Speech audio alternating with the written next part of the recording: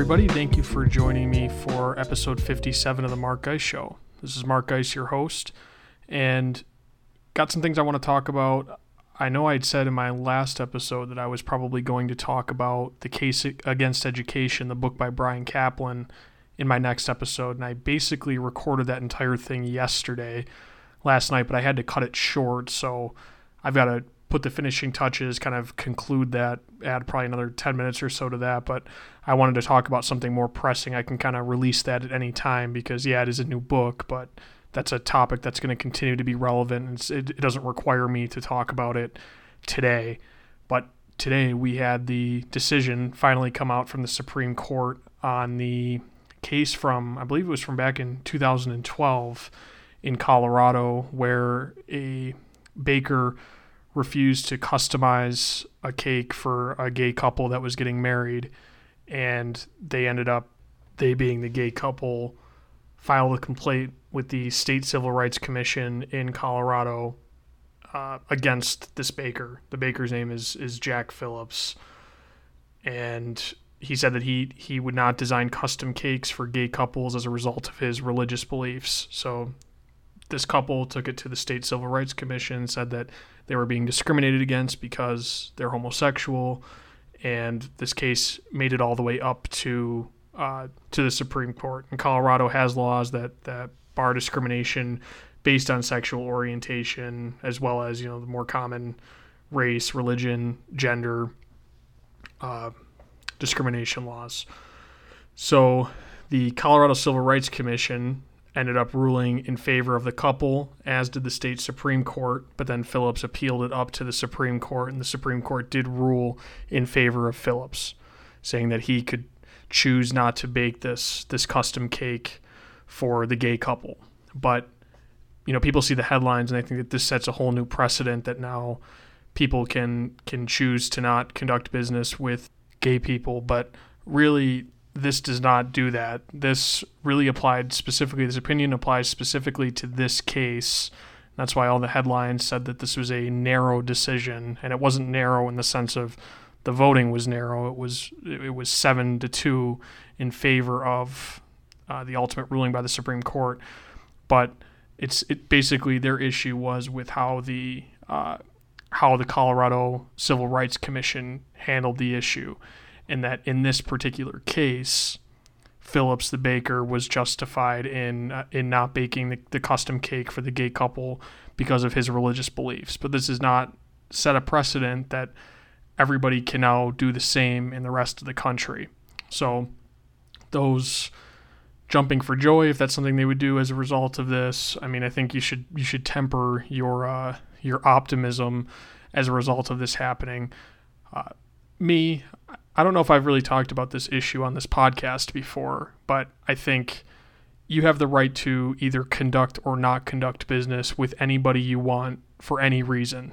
I know that's not what the law says in the United States, but I think that you as a business person, you're selling a product, you can choose whether or not you're going to do business with this particular person. Nobody can force you to conduct business with any person morally. Obviously, the state, and the state government has come in and forced people to do business with anybody without being able to discriminate based on race or gender or religion or, any other categorizations as well. But I don't think these protections really are needed. I think, and I've tried to think of what characteristic, but say that there's a restaurant that the ownership absolutely despises men. They hate men. They only want to serve females, and the only reason why they're serving men is because they're forced by law to do so. But every time I come in there, they're talking about me in the back. They hate me. They maybe do stuff to my food, or who knows what they're doing.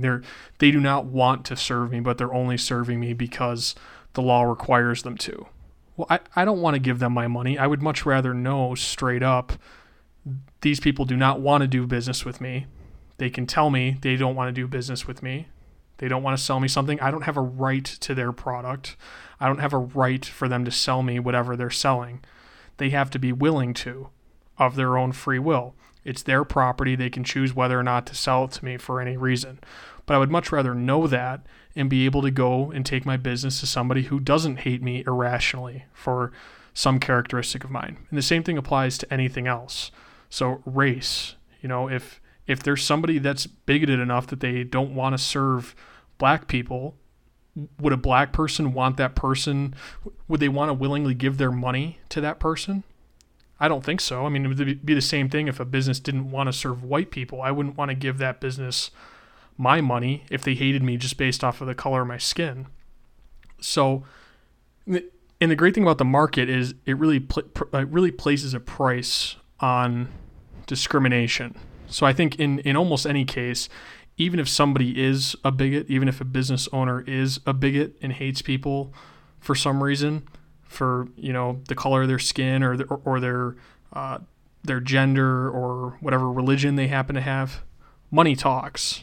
And if they want to act on that, they're going to have to forego significant profits. If they're going to want to actually turn paying customers down, that's going to have a cost to them. And somebody else, in most cases, is going to be able to outcompete them by being able to serve those customers. And that's not even taking into account all the publicity that would get. I mean, could you imagine if, say, there were no laws, there were no discrimination laws for that a business was able to turn down any person for any reason? I mean, could you imagine if a place refused to serve black people or refused to serve Jews or refused to serve Muslims or something like that? I mean, the outcry would be tremendous, and most decent people would say, well, I'm not giving that business my money. That's ridiculous that they're just banning people from their establishment based on one characteristic that these people can't control. I mean, I know that's what I would do. I think that's what most people would do. Maybe not everybody, but I would go take my business to the inclusive place. And I think that would happen in virtually every industry, in virtually every place in the United States. So these discrimination laws, I think, are unnecessary. And what they really do is they initiate force against people like this baker. I know in this case, the Supreme Court ended up ruling in favor of the baker. But he had to fight this since 2012 all the way up to the Supreme Court before they finally would rule in his favor, before they would finally say that he could choose not to do business with particular people that he did not agree with. And I think he has every right to do that. Like I said, that's his property, and he can choose. It's both his property, the business, the materials that go into what the cake is, and it's his time too. So I mean, we're effectively saying that you have to use your time for a particular customer for this particular reason, and you do not have the right to refuse them. I mean, I think it just really sets a dangerous precedent if you really think about it logically like that, beyond just thinking about, well, I'm for gay rights, or, I don't want gay people to be discriminated against. Obviously, yes, I'm for gay rights, and I don't want gay people to be discriminated against. But inherently, if we believe in property rights, if we believe that you own yourself, then you also have the right to discriminate. You have the right to be a bigot. And I don't agree with that. I don't agree with people being bigots. But if people have free will and people are able to do what they want with their property, then they're going to be able to be dumb. They have the right to be stupid. They have the right to be bigoted. So trying to use the forceful hand of government to stop this, I mean, all it does is it forces people who wouldn't associate with each other normally to have to associate with one another. And it forces you as a customer to maybe support people who hate you irrationally for a particular reason, but they're only serving you, only allowing you to come into their establishment because they're required to by law. So, I mean, I don't think that's anything unique if you've followed these cases and kind of followed what libertarians have generally said about this. I'm not saying anything new or anything unique on this topic, but I think it is important. It's important to continue to get that point out there, that it's not about, it's not about the cake, and it's not about the religious beliefs. It could be for any reason, and people want to use that like that's some special reason why somebody should be able to discriminate against somebody. It's like, no, I don't care what reason it is. If it is your religious beliefs, or if it's some deep racism or some deep opinion that you have. It can be anything. I think you do have the right to discriminate, and that is derived from the freedom of association.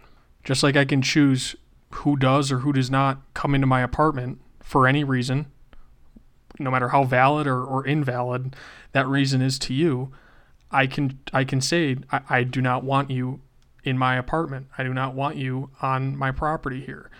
The same thing applies to a business. You own that business. That is your property. You can choose whether or not to allow somebody into that establishment and whether or not you want to choose to sell somebody something.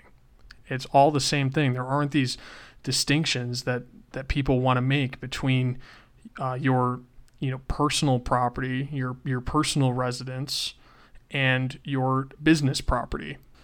So I think that's really all I have to say about that. But I want to talk about, I think, what's a more interesting topic, and where I might be offering something a little more unique than on the bake a cake controversy and the Supreme Court decision, is a couple stories that came out over the weekend. The first one may have come out late last week. It may have been like Thursday or Friday or something, but that story was the New Jersey cop on the beach who the video first came out, and it was a short clip taken by somebody else on the beach, and he punched a small woman, small girl. She ended up being, I think, 20 years old or so, but a petite girl multiple times in the back of the head while he had her basically pinned to the ground. And that was what first came out. And of course, it's hard to tell really what happened just from that video. But then later was released the body cam footage, and it showed the interaction between this woman and the police, what happened leading up to it, and then kind of the beginning of the physical confrontation. You can actually see when he's punching her in the head. And watching that, she's not the most sympathetic figure in the world, but I don't think the cops handled it well whatsoever. They came up to her. First of all, they're out, bothering people on this beach, trying to find people underage drinking. And this woman had alcohol on her, but they had her take a breathalyzer test. She passed the breathalyzer test, so she hadn't been drinking alcohol. They had alcohol with them, but none of it was opened. And she was kind of having an argument back and forth with them, saying that I didn't drink any alcohol. You can't do anything to me. And they're saying that they want to dump out all the alcohol. They have some kind of further words back and forth, and then she will not give them her last name because she's being belligerent. They want to write her up. She won't give them her last name, so then he says to his partner, give me the cuffs, give me the handcuffs. And she starts to kind of back away, continues to resist, I guess you would say. And he says, you're going to get dropped. And he approaches her. She's backing away, yelling for who I presume is her boyfriend. It's either Matt or Max. She keeps yelling out that name. And then he gets close to her.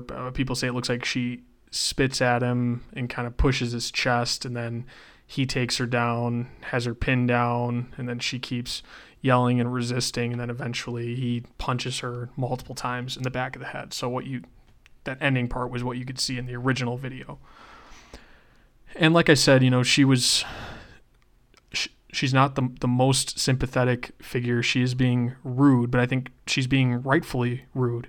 That think about what's happening there. That the police officers are there on the beach bothering people. You're just trying to hang out. She had her daughter there. She happens to have alcohol in her possession, but hasn't drank anything yet. They're harassing her, and she thinks I've done nothing wrong. And they continue to escalate it. And then when she is disrespectful to them, he does threaten her first, says, you're going to get dropped. Meaning, I'm going to take you away, or I'm going to pin you to the ground. That's what I would take that to mean. So, he makes the first threat physically toward her. And then really that's where a lot of the problem is with these police interactions, where the police see themselves as being above the law, that the same morals don't apply to them as apply to the rest of us. So they can make a physical threat towards somebody when no physical threat has been made toward them. And once a physical threat is made by somebody toward you and they approach you, then you are justified to act in self-defense. And I think that's what she did when she pushed him. He said, you're going to get dropped. And then he's approaching her. There's also somebody who's much bigger than her. So he physically threatens her, approaches her, and then she pushes him because he's attacking her. Think about any other two people in the world, and that same interaction happens, and he threatens her physically as he's approaching her, and then she pushes him. Would you say that she started it? No, I would say he started it. And he couldn't stand that she was being disrespectful toward him. He couldn't stand that she wasn't just standing there and willingly complying. So that's when he decided to escalate it and make it something physical. So you can hear people around saying, stop resisting, stop resisting, stop resisting. And I agree that it's easier for you to not resist, to be polite when you're interacting with police officers. It's the same thing, like if you think the income tax is immoral and that it's theft, it's still a lot easier for you probably to comply and to do it correctly rather than to take the risk of being thrown in jail or being, taken away from your family or having even more taken from you later. It's the same thing like dealing with the police. It's easier for you if you comply and do what they say and are polite. But just because everybody doesn't act that way, it doesn't mean that the morals change. The facts remain that this police officer made this something physical, and I think she was defending herself. And then once he had her pinned on the ground, she continued to resist, and then he had to get in the last shots and punch her multiple times in the back of the head. And even if you hadn't seen everything leading up to it, if you had just seen the last video, it really doesn't even matter what happened before that point. I mean, he had her down. She didn't have a weapon. He's way bigger than her. For him to have to punch her in the head multiple times is just an obvious excessive use of force. And you see a lot of people trying to defend it, trying to impugn her character. And like I said, I agree that the way that she conducted herself wasn't exemplary, and that she's not an incredibly sympathetic figure in that situation. But when you watch that footage, she didn't start it. She didn't start the physical nature of that altercation. She also didn't start the verbal part of that altercation. They came up and started bothering her. She wasn't bothering anybody else. She wasn't even drinking openly. I mean, even if she was drinking openly, I think it would be it's obviously an abuse of state power to be out there just harassing people who are sitting around on a beach peacefully. But even if you accept the legitimacy of those laws and the police being out there and trying to enforce those laws, they're the ones who continue to harass her. I think they didn't like that they weren't right. And that's what she was saying. She said, you just don't like that I passed the breathalyzer test, that I wasn't drunk. You thought I was drunk and I wasn't drunk. So now you're mad and you want to still find a way to get me in trouble because kind of I showed you up. And I really do think that that's what happens, or that's what happened in that situation. And we've got a big problem with not holding up the police to the same standards that we hold up everybody else.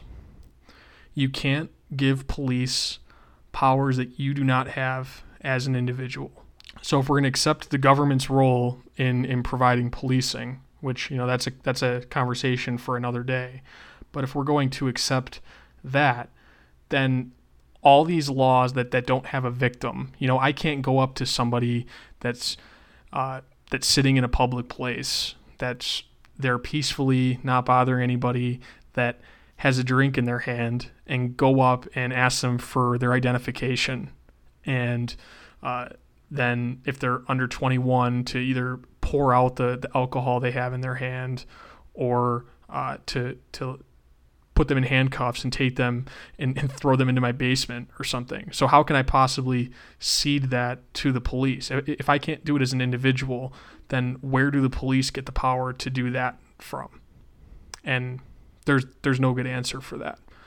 But if we accept the government's role to provide a police force, what they can do is to stop violent crime or stop crime that has a victim.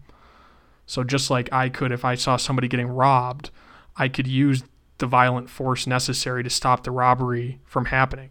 I could use the necessary force in that situation.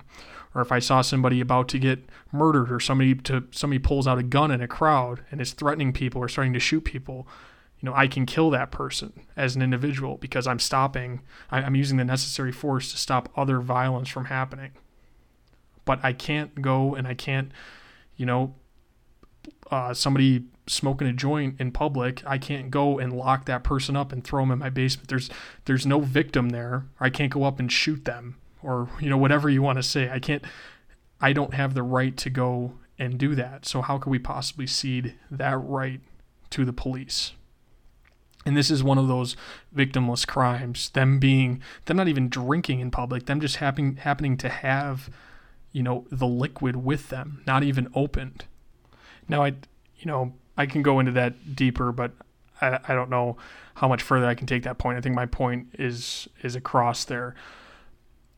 I think one of the important parts of this video, or this situation and the resulting news stories, is that it wasn't complicated by race. That this was a white girl and a white cop, so there weren't those associated race issues that come out in a lot of these situations where it's a white cop being violent toward a black suspect or a black individual, and that always ends up degenerating into a lot of racial back and forth. And I've done prior episodes where I've talked about the excessive violence by police really does impact everybody, and to try to present it as being solely a racial issue is kind of misleading.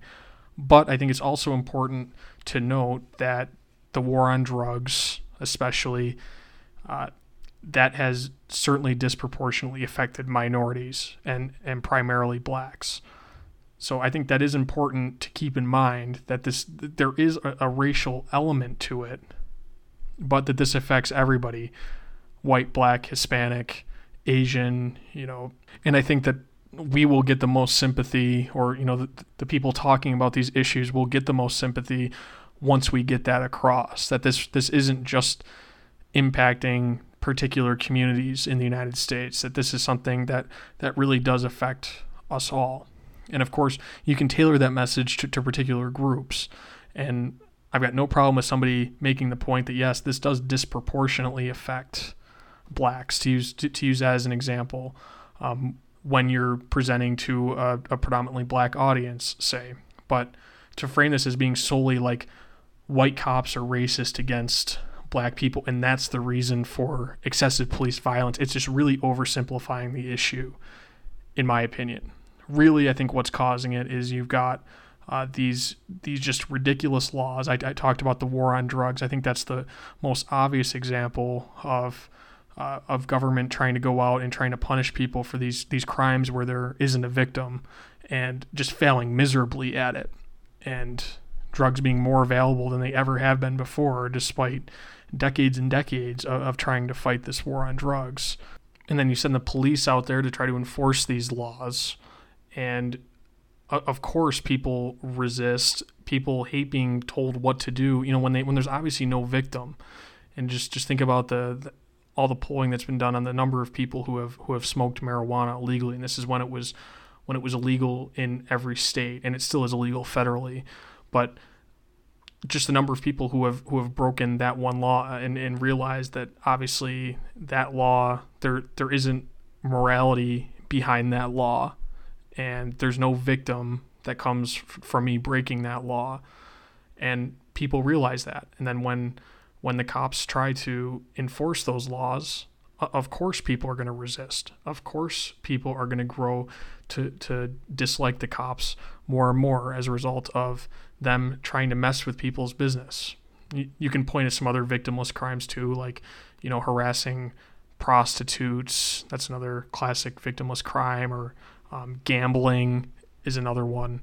These voluntary activities where two parties are contracting voluntarily, and then the police try to come in and disrupt that.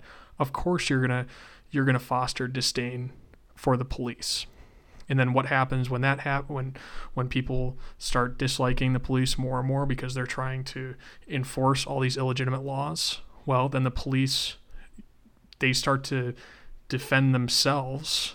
They start to think that, well, with all this resistance, now we need to escalate the violence. We need to get certain messages across. We need to be tougher on these people. That's the only way we're going to get them to behave the way that we want them to behave. And then what happens when that happens? People dislike the police even more, and it feeds on itself and gets to the situation where we are today. And then you enhance that with all the military grade type weapons that a lot of police forces now have. I mean, look at the riot gear whenever there's some sort of big demonstration that might turn violent or something, and the police show up. Just look at some of the vehicles and some of the gear that they have for these riots. I mean, it's incredible, and that's not how it's been historically. So I think that's how we got where we are, and I don't see anything changing anytime quickly unless we really do something serious about this war on drugs and about the police having this attitude that they need to be extra tough on crime, and that's the way that these things are going to be stopped. It's been a disaster to this point, and it's going to continue to be a disaster. And I guess we're seeing some inroads made in the war on drugs. Some states are legalizing it. They're standing up to the federal